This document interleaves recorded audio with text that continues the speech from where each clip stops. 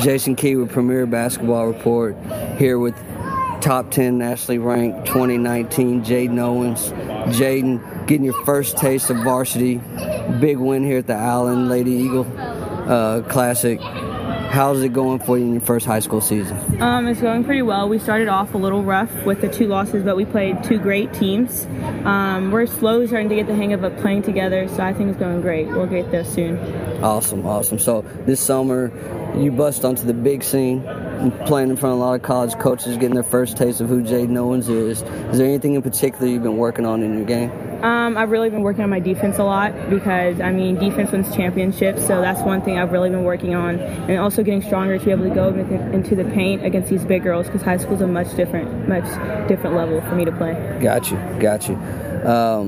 Now, so young, we're a bit early for the recruiting process with you, with being only in 2019. All those schools are definitely already interested.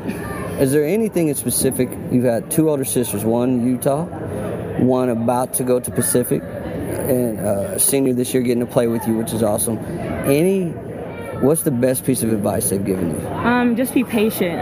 It's all going to come. God has a plan for you, so just be patient. Don't rush anything. Stay calm and just keep working on my game. Got you.